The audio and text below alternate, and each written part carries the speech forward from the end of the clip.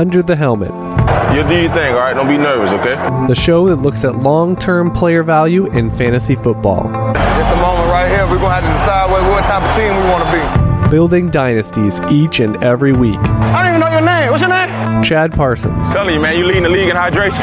I got a dynasty team reaping rewards for the next decade. Katie Flower. You may beat me, but you will not outwork me. Tim Torch. There's only one winner, Chad. Find their written and premium audio content at uthdynasty.com. Playing it safe in Dynasty means you're going to lose. Stop talking about it, man. Let's get this going right now. Welcome to The Helmet. Look at some long-term player value in fantasy football. I'm your host, Chad Parsons, joined by Katie Flower, official show of uthdynasty.com. The weekly show here. We got some premium shows if you're interested by becoming a General Manager Plus subscriber. Get all that on your mobile device of choice and app of choice.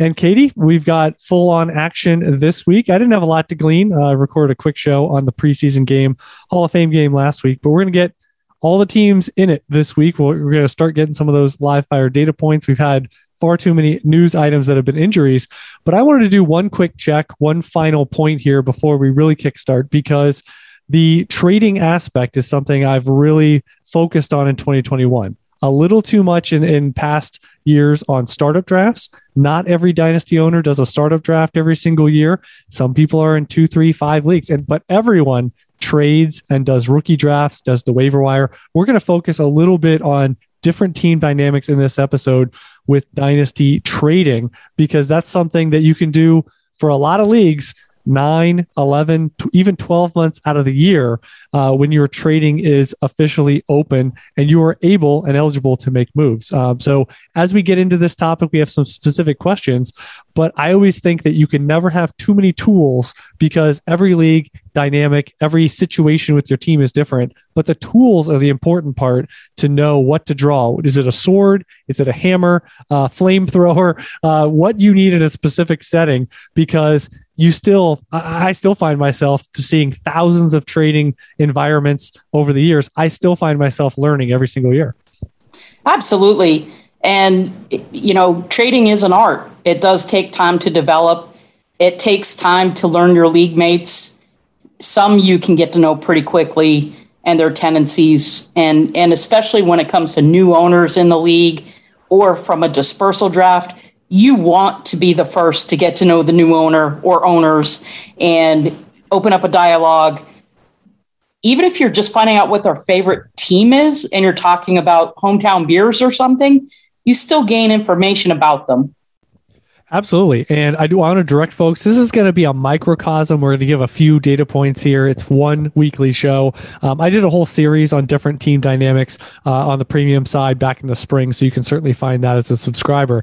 Katie, let's start out by having a few bullet points here on your biggest keys when you're an elite team, a strong team, the top 1, 2, 3 of your league. You know it. The league probably knows it. You've been building for a while. Maybe you just had a really good startup draft and you're months removed from that. Maybe not even into your first season, things just went your way. But when you're a strong team, talk about how when you're giving guidance, when someone mentions that they're, a really strong team, they share their roster, what kind of clicks over for you that's going to alter the advice, the general tactics that you're going to employ, giving advice as an analyst, but also your own teams in this setting? So you've got to know your audience. And when it comes to being an elite dominant team, I think of one that Tim and I own together as one example. And one thing that I like to do when you are a strong team is don't dilute your studs, but stud up. So take your younger prospects. You want to stay balanced and you want to have some young guys developing. But if you get a guy that seems like he has more hype than true value, that's when you take that player and package with another to stud up. And maybe you've already got 3 or 4 stud running backs. Okay, add a 5th. Or, if you've got 4 or 5 starting wide receivers and somebody that's rebuilding has a sale on DeAndre Hopkins, inquire within. Do not waste a moment to get another stud on your team. Stay balanced, keep some young guys, don't get too old, but don't dilute your studs. You want to stud up instead. Yeah, man, that's a great one. And I have a different terminology for it, but basically the same thing, which is I work on 2 lineup theory, which is you want to have such insulation. And you're kind of mentioning that when you can get another auto start player, and they may not be an auto start player for you, frankly, you may be strong enough that you say they may not fit weekly into my lineup, depending on how this year goes, but you're taking that away from a league mate. That may be a situation where that team is just looking to divest, get more assets, more chances to hit. But for you, what you want to do is be insulated, truly insulated, so that an injury at any position doesn't really hurt you. So you do this in segments, and this is probably not something that happens in the first 12, 18 months of a league. But over time, when you get, especially you get 3-4 years into a league, things have been going well. You've been managing it well. I'm sure you and Tim's environment is similar. And Tim and I have a team, same sort of thing, where it is all about stud acquisition. So that to me is always 1.0. And frankly, the foundational point every year that you kind of discuss of like, where's an opportunity for us to get another auto start player to take them away from the league, but make it so that, I mean, you put an armor on yourself. If you have to start 3-4 wide receivers and you got 5 or 6 really good ones that would be happy for anyone to have in their top 2 or 3 the rest of the league, you're so far ahead because bye weeks, you're still starting studs. In an injury, you're still starting studs. A horrific matchup, if those, Revis Island or whatever exists anymore, all of a sudden you can just pivot somewhere else. So that would be the thing that really goes along with what you were just saying, that you have to be thinking in terms of high end, because that, frankly, as a strong team, is one of the last things that matter to you. I mean, a lot of this, these petty trades that you see, and frankly, half of the stuff you're going to see on the waiver wire, it really doesn't pertain to you because you just have a higher elevation of what a roster spot means, and also what, your top 10 to 15 players on your roster mean. Yeah, absolutely. Another thing when you're an elite team is you don't want to trade with another elite team. You don't want to make them stronger. You want to find a team that's rebuilding, that could use the 2 or 3 chips, that could take the risk, that can take the chance. And they want the more, and you want the one stud. So that ends up working out perfect. But you certainly don't want to trade with your competition to make them stronger. I mean, at least I don't. Yeah. The other thing I would say is you want to have some flexibility that can you play the waiver wire? I have one league that it's about 30 roster spots, but for a year or two now, that I kind of have one rotational spot, if that, and we talk about attrition, and taking those final rookie draft spots of saying, I need clarity here. Unless you have some taxi squad, I need rotational spots. You don't want everyone to work out. You're going to be looking to consolidate. You want clarity of that player to some capacity by week 1 or very early in the season. So, and I'll just tell you, I mean, that one league, I love my team. I have the double roster theory in effect and all this stuff, but I would love to have 1 or 2 spots. And I'm constantly focusing on where's my rotational spot right now. Who's my cut? Like, just look at your roster. And if frankly they're above the line of being a cut, a lot of times go 5 or 6 players in on your roster from the back end, and you might be looking to do a 2-for-1. Look to consolidate. Look to add a stud. So it aligns with what we've already talked about. But if you are all the way down to the last guy, and you talked about it before, have high end players, but the middle tier players, that may be where you have some latitude to make a move so that you actually have some waiver wire and roster spot flexibility. Because if you have 0, you're going to miss out on opportunities. So you want to at least have some. And another thing that keeps elite teams elite is if you get the opportunity, let's say that a new team or a new owner takes over an orphan, they've got one really good asset that happens to be young, like a Justin Jefferson, or just to throw out a name. It's okay to overpay a little bit for Justin Jefferson to secure him and to get him. You're using other assets. You're diluting that team's stud, but because they're building, they could use the 2 or 3 chips and maybe a pick or 2.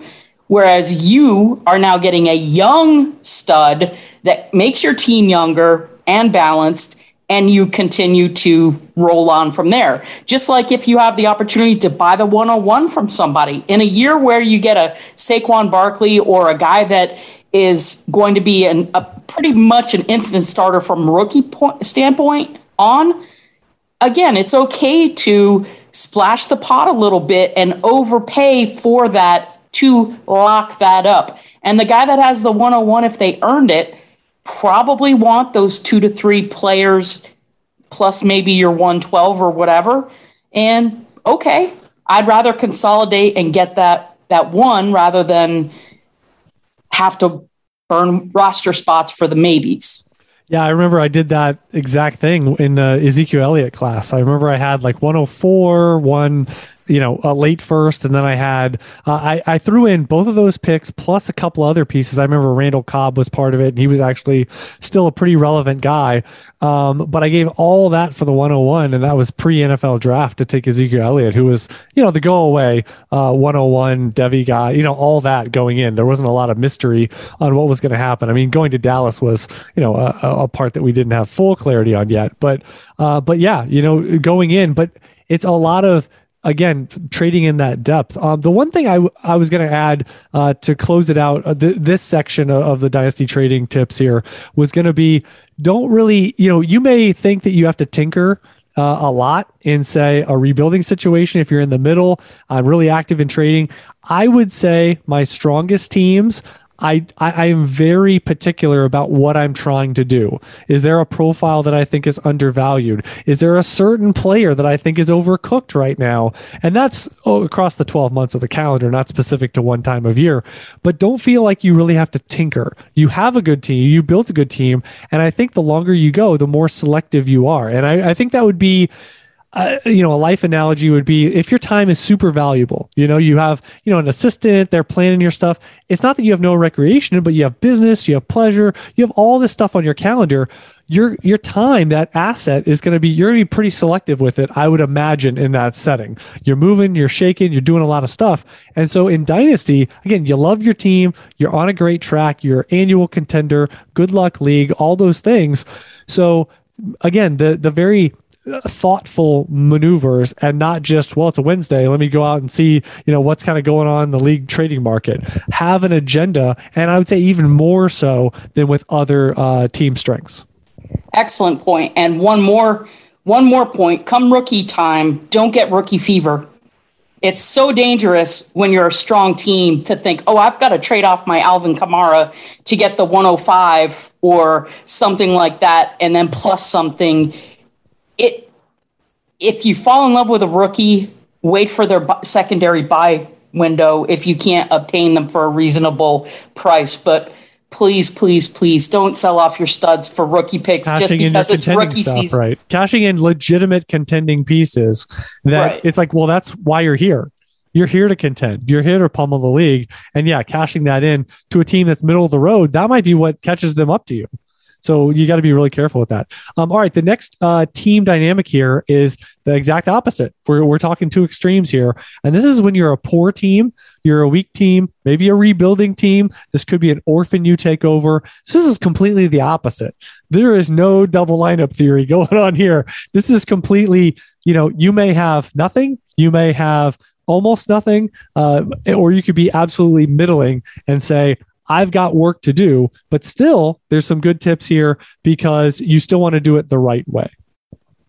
Yeah. And so a lot of what we said for an elite team is almost opposite for a weak team. You want to get the more pieces. You've got to take the more risk. You've got to do the dice roll. But the one caveat that I have to that is if you take over a team or you just happen to have a team that's really weak, but you have only one or two strong assets, whatever you do, do not trade a 24-year-old Patrick Mahomes to the number one team in the league that already has Jonathan Taylor and Nick Chubb and a bunch of younger guys.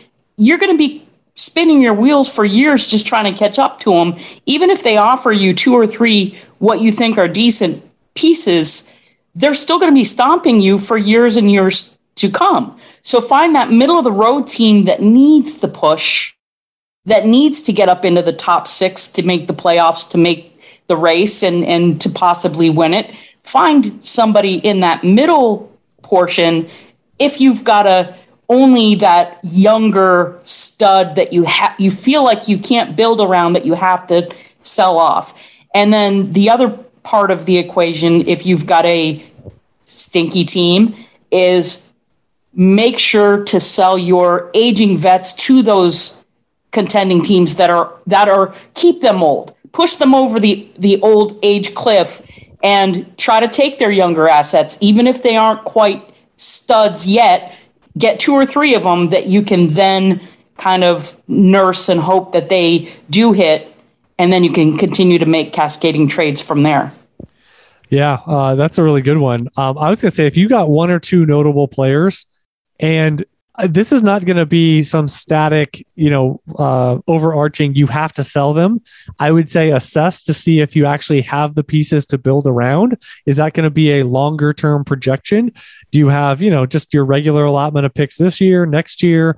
And you don't have a lot of, it's not like you have, I got Laviska Shenault and, 7 or 8 guys that could become something that, it's just not great right now. So assess, but if you really have 1 or 2 studs and that's about it, if you are selling, and we've talked about this, it feels like 10 shows a year we say this, but you've got to freaking do it the right way. And you've got to get your money's worth if you're selling them. So I've seen it too many times where they're like, well, I need to get younger. And they sell for a marginal upside guy that isn't, blue chip. And then they get like a future first. And that's from like one of the better teams. And it's like, well, you just sold your best player. It's like selling, let's pretend in a startup draft, the only trade you could make is trading down from round 1. That's your best asset of the whole thing. And if you sell low on that, what are we doing here is what I would say. So it's high leverage, it's high risk. Frankly, you need some high risk in your life because you're not going to catch up. Every team's trying to improve. But if you got that player, you've got to get your money's worth. You've said it before. I think you even put a threshold of like, you got a stud, make sure you get a stud-ish guy back.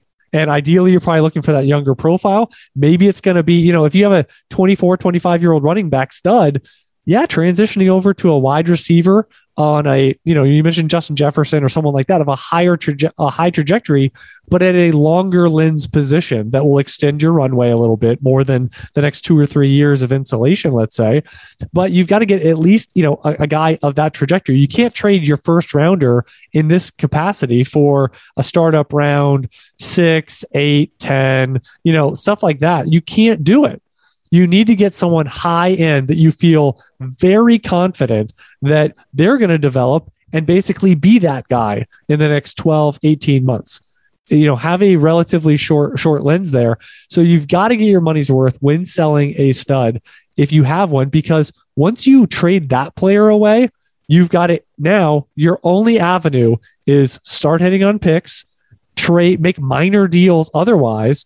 Like that really is your poker chip, that one thing. So when you put it on the Vegas table, you have got to give yourself the highest percentage chance. And just know almost every other team in the league is going to be interested to some degree. The contenders are going to be interested. Some of the middle of the road teams are going to be interested. Heck, maybe teams fighting to be middle of the road might be interested in said stud. So leverage that. Be patient. Don't just take over a team and say, yep, Christian McCaffrey, you got to go in the first 3 days that I own you. No, you've got to be a little more pragmatic about it and not put some self-inflicted clock, because otherwise I think you're doing yourself a disservice. Know that you have one of the best guys, know that you have a stud, and know that this is your greatest opportunity to parlay that into 2, 3, 4 pieces and set your team up for a revival and a turnaround.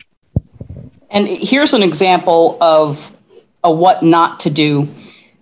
14-team league, it is a super flex, and this team has earned the 101 this past year, and I think they were in that bottom 4 the year before. So they're a bad team, but they feel like they've got really good rookies and really good young players. So they've already traded away their 22 first, feeling, so proud. Even though I had the 101 this year, they already traded away their 22 first. They traded 23 first and 23 third for Elijah Moore. Rather than taking him in this past draft, they just traded up for him because that's he plays for the Jets and that's the guy's favorite team. And then 2 days later, traded Rondale Moore and a third for Darrell Henderson and a second because they figured Darrell Henderson is the one running back they need to obviously win it all this year. Wow. Yeah. Yeah. I think, well, and just off of what you said, I mean, one of the things that blows my mind is I'll see teams make, rebuilding, retooling type deals, and then I'll see them turn around and make a contending move. They're all over the place. They make a lot of different deals that don't really align with maybe what you're trying to do. The other thing I would say here for the poor and rebuilding teams is what positions translate to the long haul investment when you're going to be ready to contend. If this year is not important, and you say this all the time, where, even in startups, you say, hey, running back, you can fix it with future rookie drafts easier than other positions. You can fix it from the waiver wire, depending, unless it's a super deep league. You have other avenues, Devi, as well. So, thinking that that's super important at the outset. And if you're in a rebuilding situation, similar sort of thing. So if that's super flex, can you get yourself a core quarterback, a guy that puts you on a 3 to 5 year plus trajectory? Now you've got a guy. And I remember when I took over a team, one of my first things I did was trade on a team that I lacked a little bit at quarterback super flex. And just this team, I was starting to retool it. I made a deal for Dak Prescott. And all of a sudden that jump started me. But you can use that as a proxy for a different player. And if it's a start one, obviously quarterback doesn't apply, but build the runway. And that's usually wide receiver. It could be a young cornerstone tight end potentially, but generally it's quarterback and super flex. Get yourself a couple of wide receivers otherwise that puts you on a trajectory of like, now I'm building a skeleton and it's going to be easier to go around it because those can be productive profiles that can be tough to fix later on or tougher to fix. Yeah, absolutely. You've got to think in layers and what can I fix this year? What doesn't really matter, or what is easiest to hit in rookie drafts. And so running back is always the last position to fix because it's the easiest one to get organically. You're going to have a higher future pick. And there's at least one running back in each class that's got some juice, not necessarily a stud, but in the next coming couple of classes, there's 2 guys next year and then 4 or 5 the following, plus some decent ones in between. But it's the easiest position to fix. The last one for me in this category again, you can hear a lot more bullet points, and I go into this in depth earlier in the off season, is really think about those waiver wire flips that, they're fugazis, they're short-term plays. That doesn't apply to you. You're not contending. This is not going to be, I picked up said running back that's going to have a 6-week window, or, the profile isn't that great. What are the chances that they really get to the off season through free agency, through the draft, all this stuff? That you've got to be pretty aggressive and flip these guys, churn it over and over and over again, because that's how you get picks. That's how you get maybe some injured rookies that you like, that you didn't draft, or younger players or profiles. You can take on all this distressed stuff. You're like, embrace the Deshaun Watson. You embrace, who's going to get hurt. You might take a shot, at a flip player equivalency. Give me Cam Akers. Give me a chance at upside. I can take the variance. Other teams may, in October, they're going to gravitate towards the flip running back you got a few weeks ago. Now they have a job. Now they might be worth a 2nd round equivalency or a 3rd round and a player you like that's injured or slow start by a wide receiver profile. So keep all that in mind, and you really shouldn't have a problem being so active on the waiver wire because your team isn't that great. What are you holding on to? The back 5-8 roster spots, you need to be highly active with those low ball, with those conservative bids, that giving yourself a lot of different chances so that you can find fugazis, find flip guys, because that's how you keep getting the picks and the young players. And every once in a while, you actually get a good profile, becomes a core guy out of deals like that. Oh, absolutely. That's excellent. All right, let's go to the last one here, which is the biggest key when trading in season. So in season, off season is a completely different animal than when it pretty much is going to start in a week. once the preseason data points, we're going to hear so many storylines, and week 1, see you 4 months later. So in-season trading, we're days away from it really starting to where ADP, the market, it's all meaningless. The market is going to be what you think it should be in the next, 48, 72 hours on this weekly cycling we're going to have. So what's a tip for folks as they think about now in season and they haven't been in season in a while? So the number one tip, and this comes from you, Chad, from years ago, but it bears repeating. The number one tip for trading in season is make a dynasty trade. Whether you're contending, not contending, you want to make a trade that makes sense dynasty-wise, not just redraft. You don't, even though, yes, you want to win the season, don't put yourself in that redraft frame of mind. Make sure it's a dynasty trade that will help your team long-term. I'm going to say be flexible because, you think we actually get some groupthink going on at various pockets of 4, 6, 8 weeks in the offseason of, ADP is rigid. You can go into a startup draft with your little sheet and it's going to be relatively close to that. There might be a few surprises, but there's a lot of similarities, let's say. And, rookie drafts, right? It's amazing. You get to even like May 3rd or 4th.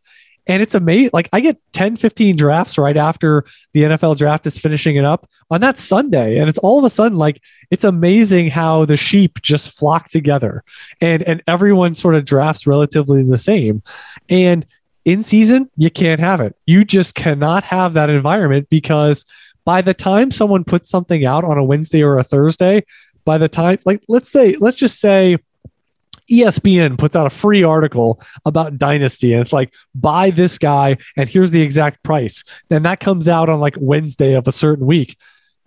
By the time people consume that and try to put it into action, Thursday night kickoff, you've got, things that are changing with injuries, other dynamics at play. And the biggest thing is you've got your own league. This league is going to have 12 rogue people in a typical one that all are reacting to different things on an hourly basis, and they're thinking about their lineup every single week. So good luck predicting that. And that's why you have to get really good. I tell people all the time, in off season, work on your toolbox of sending a bunch of similar offers because you're going to have a tighter window in the regular season. Instead of this like, Chad said to, sell this player for X, or try to do this.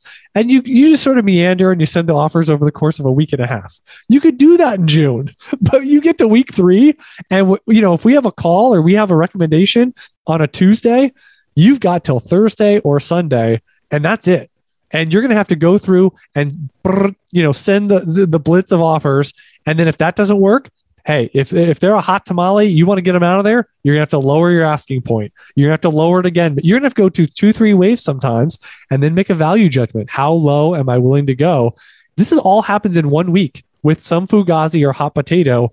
And again, it might take you a few weeks to get into this routine, but this is definitely something, if you haven't done it previous seasons, you need to start working on it. Pick one of your leagues, pick a rebuilding team, whatever you need to do, because that is an essential in-season skill that a lot of people get stuck holding a lot of bags. And partly it's that they aren't active enough and aren't aggressive enough when they think that this player is a sell. You might not be able to sell for whatever you envision as full value. You might take 75 cents on the dollar, and you know what? It still may seem like double the price in a month that you'd be able to get. Yeah, dynasty owners have to be both patient and aggressive, which sounds counterintuitive, but you got to be patient with your rookies, especially all the scouting that you put into it or that you heard others and you trust their advice. If a guy gets injured, like right now, Rashad Bateman is already banged up a little bit, so he may get off to a slow start.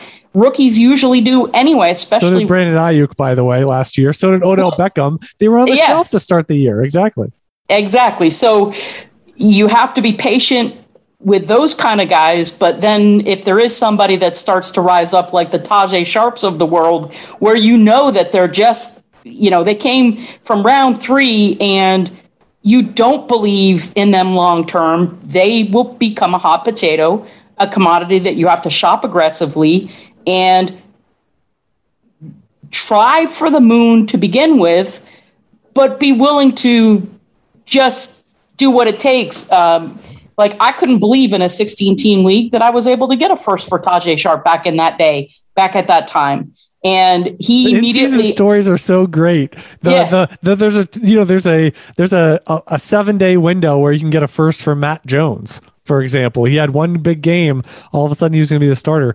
And people, if they get 5 years removed, they're like, no, get out of here. Yes, that's in-season trading. Well, Darrell Henderson, if he starts the season, I mean, you could probably get a first for him now. Look at that trade, Rondale Moore for Darrell Henderson and basically a pick swap.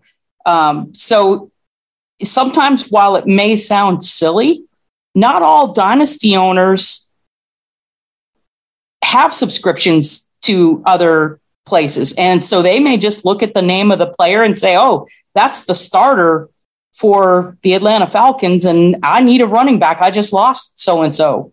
And they'll throw their first round like it's candy, and you wouldn't have even almost been embarrassed asking for it. Yeah, I think in-season trading is my favorite. I mean, I do like, having a bunch of leagues and being able to do the machinations with rookie drafts where you can do similar tactics across your leagues and, get a little bit of variety of format too. But the moving around the board and all that is the second favorite. But I would say in-season is absolutely my favorite, just because I mentioned it. And sort of my final point would be that every league is different. And so there's a cross-section of dynasty owners out there that they can say in July they don't do this. They can say in February they don't do it. But let's face it, to some degree, we all have that little trigger on our head that, we're thinking about our lineups. We're thinking about our weak spot. We say you got to make a dynasty trade. Katie said that a few minutes ago. So that's always the foundational aspect, but it doesn't prevent you. And we're human. We're thinking about our lineup. Oh, I got a weak spot at tight end. Well, there's a lot of different ways to fix that. And it's not always to triple overpay and, buy a guy that's on a real short-term lens here to fill that weakness. I think I also did a series looking at if you're weak at every single skill position. I did a feature show on, well, how do you actually address that? Because I think it varies based on format and based on position and based on, well, here would be the first thing you should do. Here's the second thing. And there's a sort of checklist of to-do list items that can all help you, where I think a lot of people think of it only in terms of, I'm going to throw waiver, just always do it from the waiver wire if I'm weak at a position. They cost themselves roster spots. All of a sudden their roster allocation gets out of the whack. And then other people think, well, I got to buy a stud no matter what it costs. And they hurt the rest of their team. And now they have a weak spot somewhere else. So that's another thing I would say is that still making dynasty trades and in season, embrace the variance between your leagues of how you might be able to easily get a first round pick, from a player, and yet you might not even be able to get a second from a different league, similar format, just because it's 11 different owners. So that would be embrace the wild in the jungle. Who knows what's going to happen? Who knows what, animals and species and danger is around the next corner, because that also leads to no groupthink. People put out rankings and we get more news 48 hours later and they're stale. The one thing about this show, we always say, is Tuesday night in season, we're peeking through keyholes, as Sigmund Bloom likes to say. Like we are not flying blind. I mean, it's better than a Monday, but we're still really early in the practice. And what do we think in terms of a player's availability for the week? And, a lot of times on Tuesday, Wednesday, you make some waiver pickups, and Friday, Saturday, it looks a little different with final practice reports and valuations. So that's why it's just every step you make the best decisions you possibly can. And that doesn't mean that one day, 3 days, 7 days later, it looks completely different. Yeah. And my final thoughts are just, don't be afraid to make mistakes, because every dynasty owner makes mistakes. Don't let that hold you back. When you're asking for advice, whether it's from me or Chad or from anybody that has dynasty experience, have enough conviction in what your own likes are, that if it's between two players, don't say, well, who would you prefer? Who would you take? If I give you two players and I say they're fairly equal, then that's my opinion. I don't want to steer you away from somebody that you like better. If they're close enough, I'm going to tell you they're close enough. Or if there's three people, well, which order would you take them? if I give you a group of 3 players or somebody gives you a group of 3 players, well, pick your favorite and be okay with that. It's okay. I know your league. It might be a certain position that you deem or the league values higher. Exactly. But everybody makes mistakes. And that's part of the fun of Dynasty. And it may just be an up and down. It may just be a momentary lull. And then all of a sudden, 6 months from now, that player looks completely different and you look like a genius. Yep. So just have fun with it. That's the main thing. I am so pumped for this season to start. Enjoy the ride. Exactly. It's about to start. We're going to be setting lineups before you know it. Just have fun. One final thing is don't get sticky with your final roster spots. They're churn guys. They're churn spots. Make sure you have them. The other thing I mentioned this, it's a little late for this year. I mentioned it in May and June, but those final rookie picks, if it's a 4-round draft, 28-man roster or something, round 3, 4, you shouldn't really be guaranteed anything. They're going to the back end of your roster. And that's why I tell people be open to trading those for guys that you're going to try to get clarity on those picks by week 1. And that's why I like to pick these running backs that may, or trade for some where it's I think they're going to be the primary backup. You take some wide receiver that's going to be buried on the depth chart. You're going to get coerced and mentally, connected to the player of thinking, well, I drafted him at 309.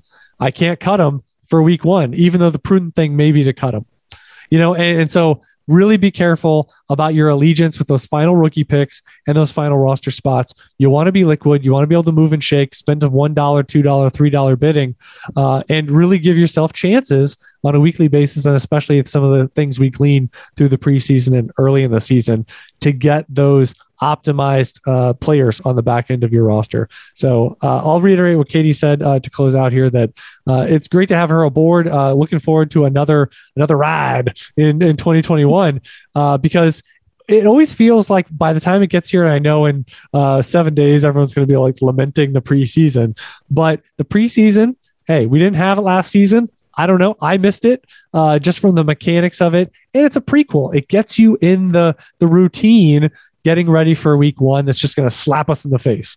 But again, this ride, we're going to be along every step of the way, every week. And again, the new market, the new changing environment. So you can always reach out to Katie on Twitter at FF_Skyler399. She's happy to talk and happy to, again, sometimes clarify I like these 2 guys. Who do you like? I am at Chad Parsons NFL. And reminder, actually, I wanted to mention one thing about the UTH Best Ball Contest. I've been sending out invites. We're going to be 100 players strong. Got the UTH super fans in there. Of course, Katie, Tim, Jordan, and myself are going to be there so you can compete against us. And I will just mention that if you want an auto entry, I'm leaving a few open that will get filled all the way down in the next 2-3 weeks. But patreon.com/UTH, you get an automatic entry if you become an all pro level. You get also access to the UTH VIP chat, which is really fun. So a lot of additional perks there. But if you want an auto entry into the Best Ball Contest, that is one of the last ways to get in here in August. So look forward to setting that up. I know, Katie and I always talk about pricing. I always have everybody kind of take a look, trying to check my work, and looking forward to setting that up here in the coming weeks. So for Katie, myself, Chad Parsons, until next time, never settle, refuse to be average, and keep building those dynasties. All of the rest. All of the running backs.